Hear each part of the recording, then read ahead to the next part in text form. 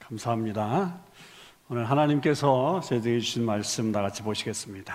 사도행전 10장 34절에서 43절까지 말씀입니다.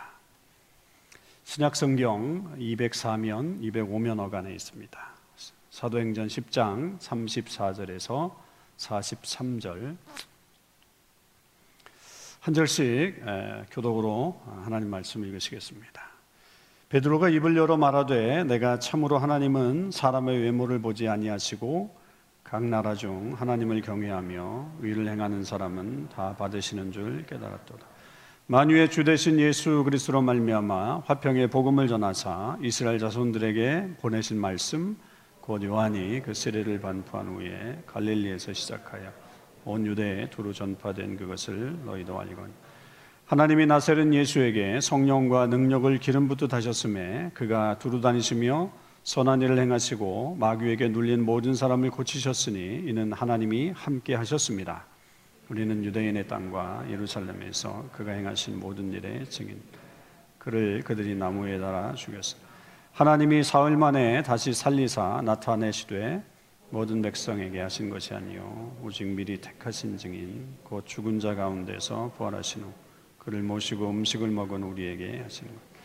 우리에게 명하사 백성에게 전도하되 하나님이 살아있는 자와 죽은 자의 재판장으로 정하신 자가 곧 이 사람인 것을 증언하게 하셨고 그에 대하여 모든 선지자도 증언하되 그를 믿는 사람들이 다 그의 이름을 힘입어 죄사함을 받는다 하였느니라. 아멘. 할렐루야. 부활절입니다. 예수님께서 십자가에서 죽으시고 3일 만에 사망 권세를 물리치시고 다시 살아나셨습니다. 이로 인해 우리의 구원은 완성이 되었고요. 또 예수님을 믿는 모든 사람은 이제 바야흐로 구원을 받게 되었습니다. 그렇게 행하신 놀라우신 하나님의 은혜와 능력에 찬양과 감사를 드립니다. 오늘은 그런 부활을 경험한 사람들은 과연 어떻게 살아야 하는지를 좀 말씀드려 보려고 합니다. 오늘날에도 여전히 많은 사람들이 이 부활에 대해서 인정을 하지 않습니다. 그러나 아이러니하게도 많은 사람들이 부활절을 인지하고는 있나 봅니다. 어제부터 이 온태리오 지역이 록다운에 들어갔잖아요. 물론 예전처럼 우리가 아무것도 할 수 없는 그런 것은 아니지만 또 그래서 집에만 머물러 있는 것은 아닙니다만 오늘 우리처럼 이렇게 수용 인원의 15%이긴 하지만 그래도 교회 나와서 예배를 드릴 수 있게끔 되는 그런 일들이 있게 됐습니다. 아마도 예전처럼 그렇게 통제만 한다면 사람들의 반발이 더 심해질 것이라고 하는 어떤 우려 때문일 수도 있고 아니면 이제는 사람들이 어느 정도 이 방역 지침을 잘 준수한다라고 하는 생각이 있어서 이렇게 조금은 풀어주고 있지 않나 하는 생각이 좀 들기도 합니다. 그런데 어제부터 이렇게 록다운이 시작한 이유, 그 이유가 과연 뭘까 한번 생각을 좀 해볼 때 바로 오늘이 부활절이기 때문인 게 맞습니다. 그러니까 부활절을 앞두고 그런 조치를 내렸다라고 볼 수 있죠. 이것은 비단 이 캐나다뿐만이 아니고 많은 나라에서도 이 부활절을 앞두고는 훨씬 더 강한 조치들을 각 나라들이 많이 내리고 있는 것을 봅니다. 이유는 이 부활절이 사람들이 많이 모이는 그런 때가 되기 때문이겠죠. 가족들이 오랜만에 한 자리에 모이는 그런 시간이기도 하겠지만 그 내면에는 이 부활절을 지키기 위해서 교회로 성당으로 모이는 사람들이 많은 것을 그들도 알고 있기 때문입니다. 그러면 우리가 여기서 좀 생각해 볼 것이 있는데 그 사람들이 과연 이 부활절이라고 하는 것을 어떻게 생각하고 있는가라고 하는 것을 좀 우리가 좀 염두에 두어야 될 필요성이 있겠습니다. 행정을 하는 사람들 안에는 분명 예수님을 믿고 있는 분들이 있어서 이 부활절의 의미를 아는 사람들도 있겠죠. 그러나 또 그 반대로 분명 예수님을 안 믿는 사람들도 그 안에는 참 많이 있을 거라고 생각합니다. 그러니까 그런 사람들이 이 부활절을 앞두고 어떤 이런 그 조치를 강화한다라고 하는 것은 단순히 이 부활절이 됐을 때 사람들이 많이 모이기 때문에 위험하다라고 하는 그런 판단을 했기 때문인 겁니다. 그런데 그 사람들 안에는 그러면 왜 그렇게 모이는지, 왜 그렇게 많은 사람들이 부활절에 모여서 예배를 드리려고 하고 또 그렇게 모이려고 하는지를, 그런 것을 생각하지 않고 있다라고 하는 것을 보죠. 도리어 예수님을 믿지 않는, 이 부활을 믿지 않는 사람들에게는 부활절에 많이 모이는 것이 신기하기도 하고 또 이상하기도 하는, 그래서 좀 모이지 말지, 이렇게 어려운 때 왜 모이나 라고 하면서 어떤 의아한 점들을 찾아볼 수 있을 것입니다. 그런데 저는 여기서 바로 우리의 어떤 사명이 시작된다라고 생각합니다. 우리 역시 오늘 이렇게 부활절을 지키기 위해서 특별하게 지내면서 우리가 모이게 됐는데, 우리도 먼저 우리가 모여야 되는 그 이유를 분명히 알아야 하고, 또 하나는 우리가 이 부활에 대해서 믿지 못하는 사람들에게 우리가 왜 모이는지를 좀 알려줄 필요가 있겠다 싶은 거죠. 그런 측면에서 저는 오늘 말씀이 우리에게 아주 큰 도전을 준다라고 생각합니다. 자, 오늘 말씀의 어떤 배경을 먼저 좀 살펴보면, 이 고넬료라고 하는 사람과 아주 깊은 연관이 있는 본문입니다. 고넬료는 백부장이죠. 백부장은 로마 군인입니다. 이방인이란 말이죠.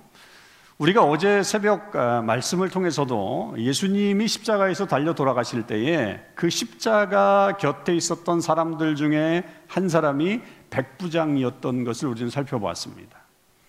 그리고 그 사람은 예수님이 십자가에서 돌아가시자 그 일을 보고 어떻게 했냐면 하나님께 영광을 돌렸고, 이 예수님이야말로 진정한 의인이었다라고 그렇게 고백을 했던 것을 우리는 어제 성경을 통해서 기억을 합니다. 그러니까 이 백부장은, 예수님의 십자가 밑에 있었던 백부장은 아주 특별한 사람이었던 것으로 우리가 알게 되죠. 그런데 여기 오늘 본문에 다시 백부장 고넬료라고 하는 사람이 나옵니다. 근데 이 사람 역시 매우 경건한 사람이었고 하나님을 경외한 사람이었고 백성을 많이 구제했을 뿐만 아니라 하나님께 항상 기도하는 사람이었다라고 기록하죠. 10장 앞부분에 가보면 그렇게 기록이 되어 있습니다. 이 사람도 역시 특별한 사람입니다. 여러분, 이 백부장인데, 로마인이고 이방인인데도 불구하고 이렇게 하나님 앞에 신실한 사람들이 있었다라고 하는 것은 굉장히 사실은 우리를 놀라게 하는 그런 장면이라고 볼 수 있죠. 그러나 반대로 이 두 사람을 통해서 좀 우리가 더 깊이 생각해 본다면, 우리의 생각을 좀 더 확대해 본다면, 예수님의 죽음, 그리고 그 이후에 나타난 어떤 제자들의 변화가 사람들에게 가져온 어떤 영향력이 이 그 당시에 유대에 있었던 유대인들뿐만 아니라 그 지역을 총괄하고 있었던 백부장들에게도 꽤 많은 영향력을 주었다라고 하는 것을 우리는 좀 생각을 넓혀서 그렇게 이해할 수 있죠. 그러니까 비록 그들이 예수님이 누구신가에 대해서는 정확한 이해를 하지는 못했다고 할지라도 하나님에 대해서 관심을 갖게 되었고, 그리고 또 그렇게 신실하게 좀 살아가 보려고 했다라고 하는 사실은, 그 영향력이 예수님의 죽으심과 그리고 부활하심에 대한 그 제자들의 증언들이 얼마나 그 큰 영향력으로 그 당시의 사회 속에서 퍼져가고 있었는가를 우리는 짐작할 수 있는 그런 내용 중에 하나입니다. 그런 그 백부장 고넬료가 하루는 이 환상을 보게 되었는데, 그 환상 속에서 하나님의 사자가 말을 해주는 것을 듣게 됩니다. 그 말은 뭐냐면, 이 베드로라고 하는 사람을 만나라, 그렇게 이제 지시를 내린 거죠. 그래서 이 고넬료는 사람들을 보내서 베드로를 데리고 오라고 했고, 그렇게 그 사람들을 보냈는데 베드로의 입장에서는 아직 준비가 되지 않았던 거죠. 이방인을 만날 준비가 되지 않은, 자기는 유대인이고 지금 이방인과 교제하는 것은 율법적으로 허락이 되지 않고 당연히 이 구원이라고 하는 것이 이방인들에게 허락하지 않았다라고 하는 생각 때문에 그는 주저하죠. 그러나 우리가 잘 알듯이 이 베드로가 기도하는 중에 이 보자기 환상이 내려오잖아요. 그래서 그 환상을 보면서 결국 하나님의 명령에 의해서 베드로가 고넬료의 집으로 가게 됩니다. 그렇게 해서 이제 베드로와 백부장이 이제 서로 만나게 됐습니다. 그런데 이 두 사람은 지금 왜 만났는지를 몰라요. 이 고넬료가 환상 중에 하나님의 사자로부터 베드로를 초청해라 라고 하는 그런 이야기를 듣고 베드로를 불렀고요. 베드로는 이 사람들이 부르러 왔기 때문에 오긴 했지만 지금 왜 자기가 이 두 사람이 만나게 됐는지는 서로 모르는 거예요. 영문을 모르는 그런 상황인 거죠. 그래서 베드로가 묻습니다. 왜 나를 찾았습니까? 왜 나를 불렀습니까? 라고 묻자 이제 고넬료가 자초지종을 이제 서서히 다 설명을 해나갑니다. 그리고 결론적으로 말하는 게 우리 본문 바로 앞에 나오는 33절 후반절의 말씀이에요. 이제 우리는 주께서 당신에게 명하신 모든 것을 듣고자 하여 다 하나님 앞에 있나이다. 이렇게 얘기를 해요. 그러니까 전혀 왜 불렀는지를 모르는데 우리는 그냥 하나님이 당신을 통해서 말씀하실 게 있다라고 생각을 했고, 그렇게 했기 때문에 당신이 지금 말을 우리에게 해줘야 된다라고 하는 겁니다. 그래서 우리는 그것을 기다리고 있노라고 그렇게 고백하고 있는 거죠. 무슨 말을 할지도 모르는데 그 말을 기다리고 있다라고 하는 겁니다. 베드로도 내가 무슨 말을 해야 될까라고 생각을 못하고 있는데 이렇게 지금 대답이 들어오는 거죠. 참 이게 서로 어떻게 보면 난감한 상태라고 볼 수 있죠. 자, 그러나 우리는 이 모습을 통해서 사람들이 우리를 통해서 들으려고 하는 어떤 메시지가 있다라고 하는 것, 그런 마음이 있다라고 하는 것을 우리는 먼저 깨닫게 됩니다. 어떤 사람들이 때로는 내가 모르는 사람들임에도 불구하고 나를 통해서 어떤 메시지를 듣고 싶어하는 그런 사람들이 있을 수 있다는 거예요. 이거를 우리가 흔히 준비된 마음이라고 얘기합니다. 준비된 마음. 복음을 전하다 보면 이런 사람들이 있어요. 그들은 속으로 생각을 합니다. 이렇게 얘기를 하다 보면 우리가 복음을 전하게 되면 왜 이제야 그런 얘기를 저한테 이제 와서 해주십니까? 왜 이제야 오셨습니까? 라고 하면서 아쉬움을 표현하는 그런 분들이 있을 그런 모습이죠. 이런 분들이 정말 준비된 마음을 얘기합니다. 이런 사람을 만나면 우리가 복음을 전할 때 얼마나 신이 나는지 몰라요. 그런데 그렇다고 우리가 늘 그런 사람만 만나진 않지 않습니까? 어떤 경우는 아주 완악한 사람들을 만납니다. 아무리 얘기해도 전혀 듣지 않는 그런 사람들도 있고, 또 아무 감흥이 없는 그런 사람들을 만날 때도 있는 거죠. 자, 그런데 그 어떤 경우이든 간에 상관없이 우리가 해야 될 일은 뭐냐? 우리는 준비를 하고 있어야 합니다. 준비를 하고 있어야 돼요. 우리가 전해야 될 그런 복음의 내용에 대해서 확실하게 준비를 하고 있으면 어떤 사람을 만나든지 상관이 없어요. 그러니까 우리는 다른 것을 유머를 준비한다거나 아니면 세상의 어떤 즐거운 어떤 이야기를 준비하는 그런 준비가 아니라 우리는 늘 우리 마음속에 이 복음에 대한 그 내용을 준비하고 있어야 됩니다. 그래서 그걸 가지고서 어찌됐든 그 복음을 전하게 되면 그 이유는 성령께서 하시기 때문에 우리는 그렇게 준비하고 전하기만 하면 되는 거죠. 자, 그렇게 기다리고 있는 이 고넬료 앞에 선 베드로가 이제 베드로가 하는 말들을 우리가 좀 들어볼 차례입니다. 베드로도 영문을 모르고서 지금 이 자리에 왔는데 그의 말을 한번 들어봐야 되겠죠. 베드로는 그렇게 고넬료가 그 말을 하자마자 오늘 본문부터 이제 그들에게 말을 하기 시작합니다. 처음에는 하나님이 왜 보내셨는지를 이제 고백합니다. 베드로는 이방인들은 하나님을 믿지 않고 그렇기 때문에 결국 하나님에게서부터 구원을 받을 수 없다라고 생각을 했는데 이 자세를 보니까 하나님도 이방인들에게 관심이 있구나, 하나님이 받아주신다고 하는구나 라고 하는 사실을 먼저 고백을 하죠. 그렇게 고백을 합니다. 이거는 이 베드로의 사고의 대전환입니다. 그는 이방인들에게는 절대로 구원이 없을 것이라고 생각을 했는데 이 고넬료와 그 집안 사람들을 보면서 이게 틀렸구나, 내가 정말 잘못 생각했구나 라고 하는 것을 먼저 고백을 하죠. 그리고 나서 이제 그가 전할 말들을 이제 하게 되는 게 바로 복음의 핵심입니다. 그러니까 무슨 말을 전할까 고민을 했겠죠. 베드로도 이 사람들이 왜 나를 불렀을까? 그러면 내가 이 사람들에게 무엇을 전할까? 라고 했을 때 그가 이 짧은 시간에, 물론 이 시간이 얼마나 될지 모르지만 이 짧은 시간 안에 자기가 가장 핵심이라고 생각하는 것들을 지금 전하게 되는 그런 것을 생각하면서 복음을 전하게 됩니다. 그럴 때 그럼 어디서부터 시작하지? 무슨 얘기를 전하지? 라고 생각을 했을 텐데 베드로는 자기가 알고 있는 구약의 창세기에서부터 시작해서 쭉 이어지는 어떤 그런 이야기에서부터 시작한 것이 아니라 복음 중에 복음, 가장 핵심적인 복음은 예수 그리스도에 대해서 전해야 되겠다라고 하는 생각을 하고 그 예수 그리스도에 대해서 전합니다. 그리고 그 예수님의 복음을 아주 간단하지만 핵심적으로 요약을 합니다. 그게 36절에 나와 있어요. 뭐라고 되어 있냐면 만유의 주 되신 예수 그리스도로 말미암아 화평의 복음을 전하사 이스라엘 자손들에게 보내신 말씀이라고 정리합니다. 기가 막힌 정리입니다. 베드로가 여러분 얼마나 똑똑해졌는지 몰라요. 만유의 주 되신 예수 그리스도로 말미암아 화평의 복음을 전하사 이스라엘 자손들에게 전하신 말씀, 보내신 말씀, 이렇게 얘기합니다. 예수님이 재판을 받을 때 3번이나 예수님을 모른다고 부인하고 도망을 갔던 사람, 다른 사람들처럼 정치적인 야망을 가지고 예수님이 왕으로만 등극을 하면 나는 가장 높은 자리에 올라가겠다고 하는 이 세속적인 야망을 가졌던 그 사람이 완전히 변화되어서 지금 복음의 핵심을 알고서 그 핵심을 전달하고 있다고 하는 사실입니다. 예수님을 만유의 주 이렇게 표현합니다. 만유의 주 그리스도라고 명확하게 고백을 하죠. 그러니까 예수님에 대한 온전한 이해, 그 이해가 있는데 그게 뭐냐면 예수님이야말로 세상을 다스리시는 통치자라고 하는 사실을 지금 고백하고 있는 거예요. 그리고 그분이 이 땅에 오셔서 하신 일이라고 하는 것은 뭐냐면 화평의 복음을 전하신 것이다.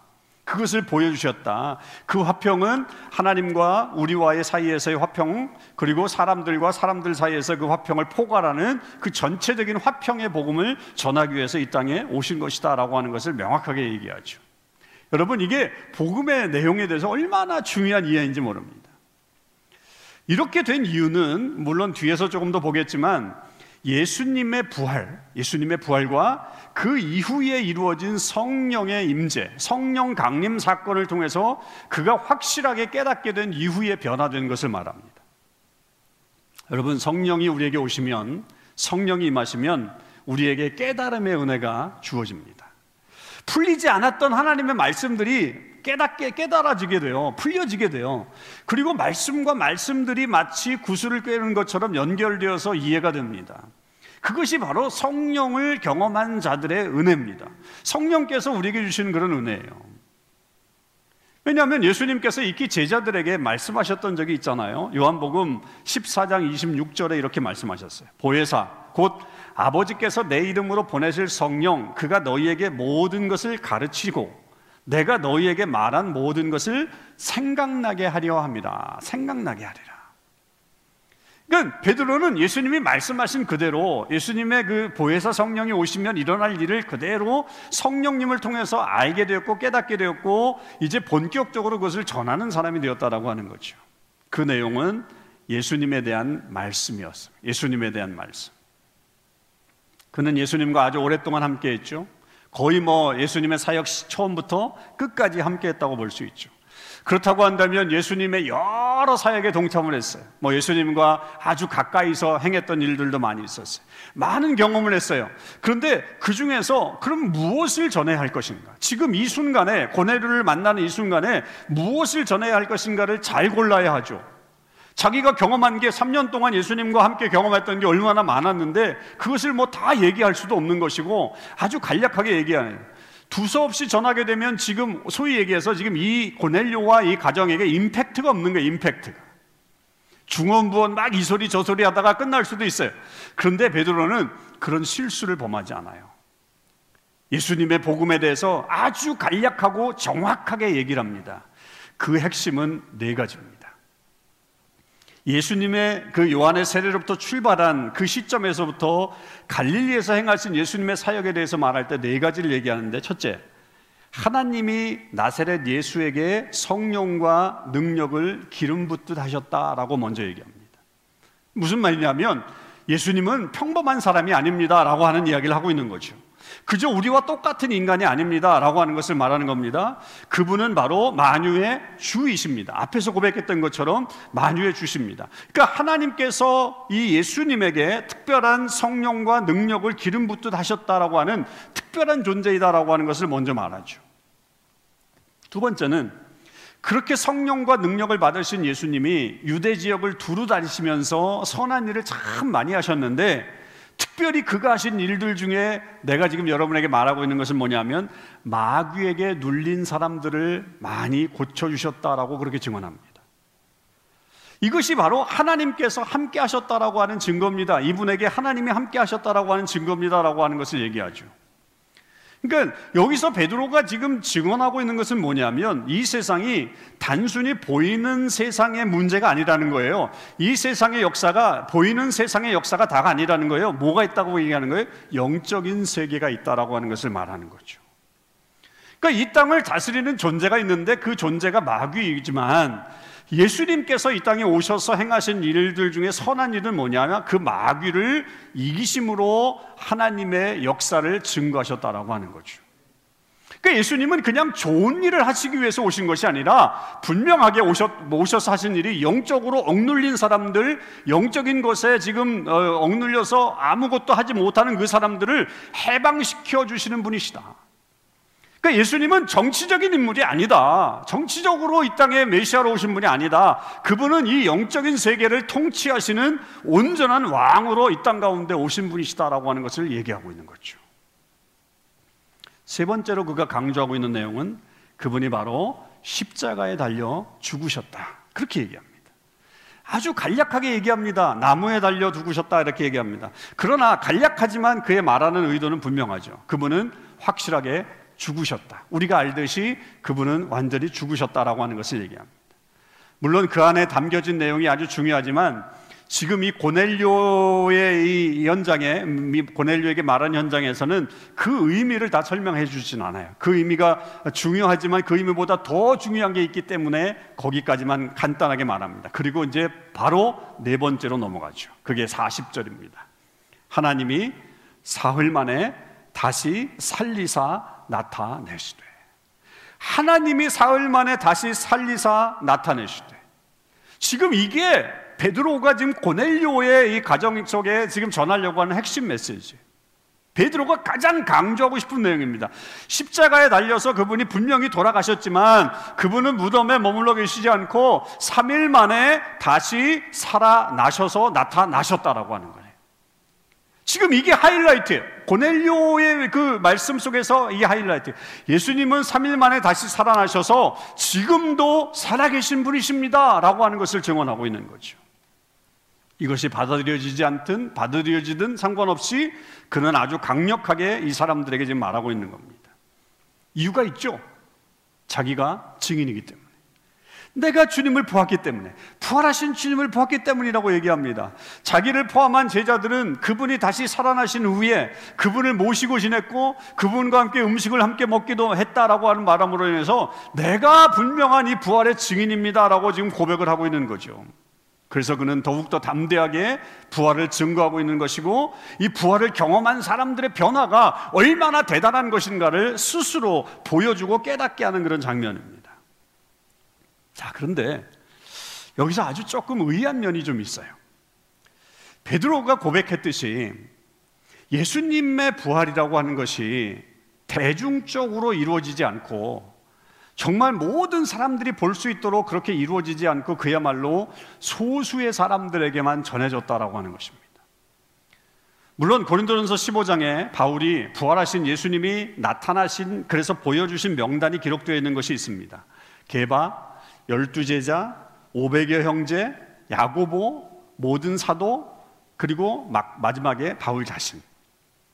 그러니까 그렇게 부활하신 예수님을 목격한 사람들을 제시하고 하긴 하지만 거기서도 그 대상이 굉장히 제한적이죠. 굉장히 제한적입니다. 자, 그러면 우리가 좀 고민을 좀 해볼 필요가 있잖아요. 그러면 왜 예수님은 부활을, 당신의 그 영광스러운 부활을 왜 대중적으로 모든 사람들이 볼 수 있도록 그렇게 하지 않으셨을까라고 하는 겁니다.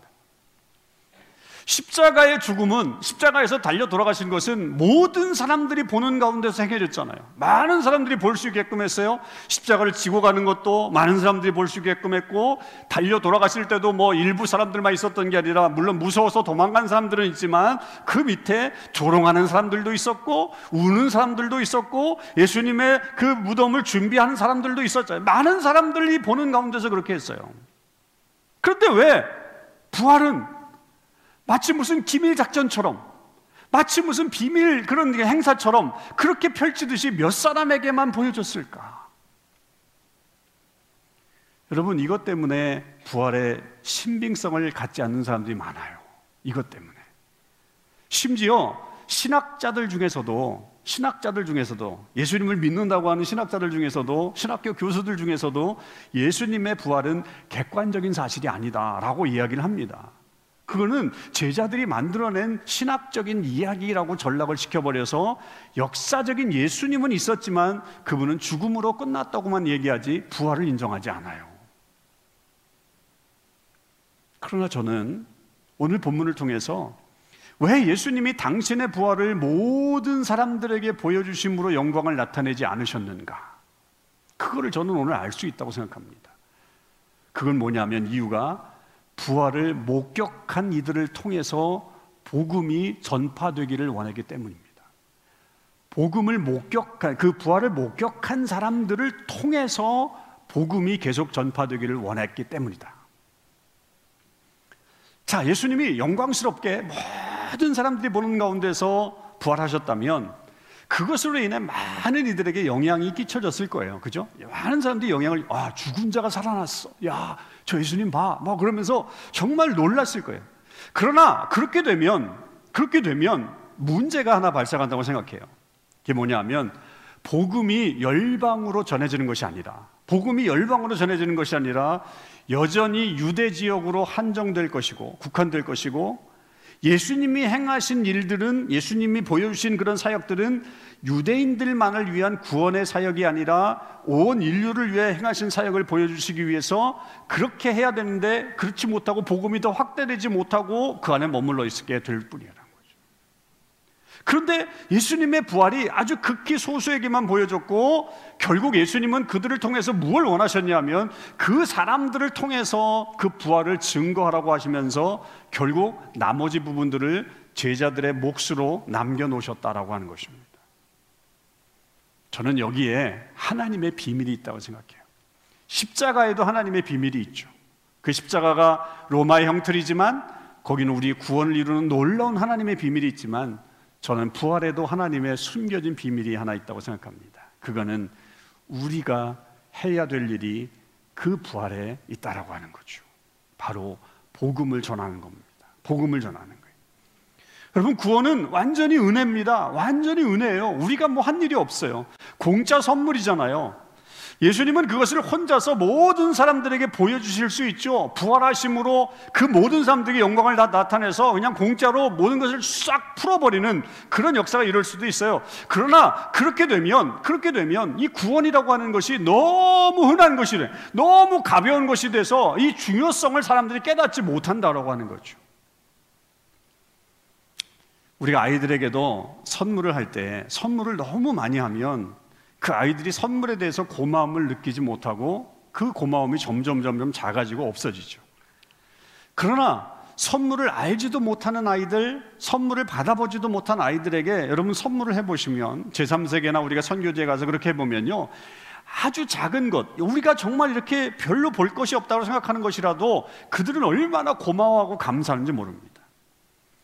그런데 우리의 죄를 용서해 주셨어요. 우리에게 영생이라고 하는 구원을 주셨어요. 근데 그 놀라운 것을 우리가 너무나도 가볍게 여기고 대수롭지 않은 그런 일처럼 여기게 된다면 예수님의 사역이 정말 의미 없는 것으로 전락할 우려가 너무 많은 거죠. 그래서 예수님은 당신의 복음을 밭의 보물처럼 숨겨놓으신 거예요. 밭의 보물처럼 숨겨놓으신 거예요. 밭을 가는 자에게만 보여질 수 있는 그 보물처럼 숨겨놓으신 거예요. 예수님은 큰 겨자나무 이미지를 주시지 않았어요. 그 겨자나무에 대한 것을 먼저 말씀하시지 않고 뭘 얘기합니까? 가장 작은 겨자씨를 심는 것으로 겨자나무의 비밀을 알려주셨어요. 예수님은 큰 빵을 먼저 말씀하신 것이 아니라 그 안에 보이지도 않는 누룩이라고 하는 힘을 알게 하셨습니다. 여러분, 그것을 말씀하셨어요. 그게 뭡니까? 우리가 해야 될 일입니다. 우리가 해야 할 일을 남겨두셨다는 거죠. 그게 바로 전도입니다. 전도.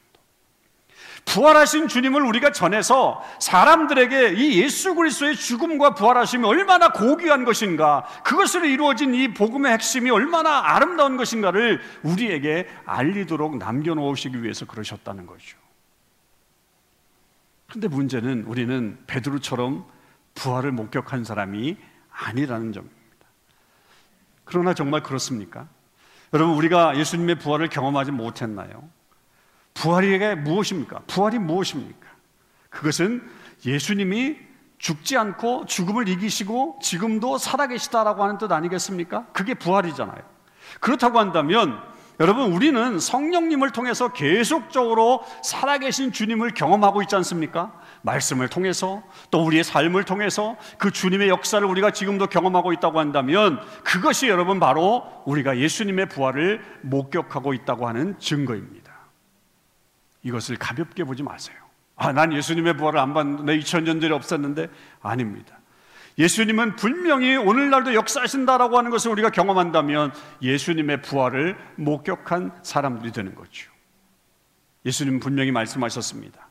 보고 믿는 것보다 보지 못하고 믿는 자들이 복이 있다. 부활의 실체를 우리가 보지 못했어도 지금 살아계신 주님을 경험하고 체험한다면 그것이야말로 바로 부활을 경험하는 우리들의 삶인 것을 믿으시기 바랍니다. 그런 우리에게 주어진 일은 바로 복음을 전하는 거예요. 베드로를 보세요. 그는 이렇게 전도합니다. 그렇게 복음을 전한 다음에 이렇게 전도해요. 우리에게 명하사 42절 43절 우리에게 명하사 백성에게 전도하되 하나님이 살아있는 자와 죽은 자의 재판장으로 정하신 자가 곧 이 사람인 것을 증언하게 하셨고 그에 대하여 모든 선지자도 증언하되 그를 믿는 사람들이 다 그의 이름을 힘입어 죄사함을 받는다 하였느니라. 이게 결론이죠. 베드로는 예수님이야말로 이제 산 자와 죽은 자, 살아있는 자와 죽은 자의 재판장이 되신다. 그리고 그분을 믿는 사람들에게는 죄사함의 은혜가 허락된다. 그렇게 얘기합니다. 부활하신 주님의 상태와 그 가진 능력을 확실하게 증언하고 있는 거죠. 이것이 바로 부활을 경험하면서 살고 있는 우리도 전해야 될 것이 바로 그 복음의 내용인 것입니다. 그 결과를 보세요. 우리 본문 다음에 나오는 44절 이하를 보면 고넬료와 그의 사람들에게 이 말씀을 전해주니까 뭐예요? 성령이 내려오시게 됐어요. 성령의 강림이 그들에게 일어나게 되었죠. 은사가 나타나게 됐습니다. 성령의 은사가 나타나게 됐어요. 그뿐만 아니라 이들에게 세례가 주어지게 되었고 진정한 그리스도인이 되는 결과가 나타납니다. 여러분, 이것이 하나님의 놀라운 능력입니다. 우리가 부활을 증거할 때 그 소수에게만 주어진 그 부활의 능력을 증거할 때 나타나는 결과죠. 그러니까 부활이 그처럼 사람을 변화시키는 능력이 된다라고 하는 것을 우리는 분명히 알아야 합니다. 그 역사를 믿고 우리의 사명인 전도를 해야 되는 것이죠. 그것이 우리에게 맡겨진 일입니다. 부활을 믿지 않는 세대입니다. 부활절을 단순히 사람들이 많이 모이는 그냥 그 시간이라고 알고 그것을 제재하려고 하는 이 세대, 그 세대에게 우리는 분명히 예수님이야말로 부활하신 온 땅의 구세주라고 하는 사실을 외쳐야 합니다. 그래서 그들도 주님을 믿게끔 만들어야 되고 변화되는 역사를 만들어 가야 합니다. 오늘이 그 시작이 되길 바라고 또한 계속 그런 모습을 우리가 가짐으로 인해서 복음을 전해 온 땅에 하나님의 역사가 이루어지는 그런 삶이 있기를 주님의 이름으로 축원합니다. 기도하시겠습니다. 하나님, 감사합니다.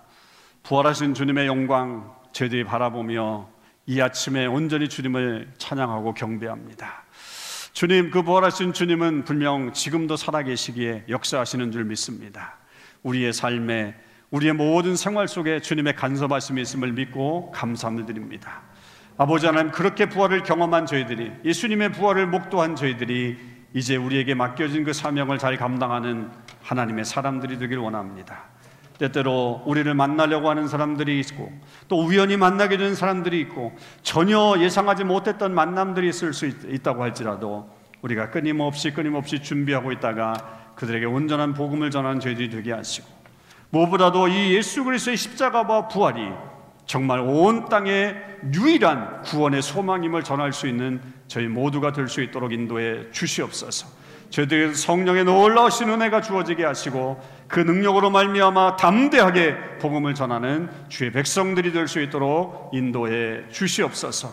우리의 어두운 구석들이 다 물러가게 하시고 그 죄된 모습들이 다 물러가게 하시고 우리를 억압하는 그런 사단의 권세가 물러가게 하여 주시옵소서. 그래서 오직 예수 그리스도의 능력으로 말미암아 우리가 이 어두운 세상을 환히 밝히고 또한 인내하며 승리의 그런 고백을 하는 주의 백성들 되게 해 주시옵소서. 감사드립니다. 우리 주님 예수 그리스도의 이름으로 기도하옵나이다. 아멘.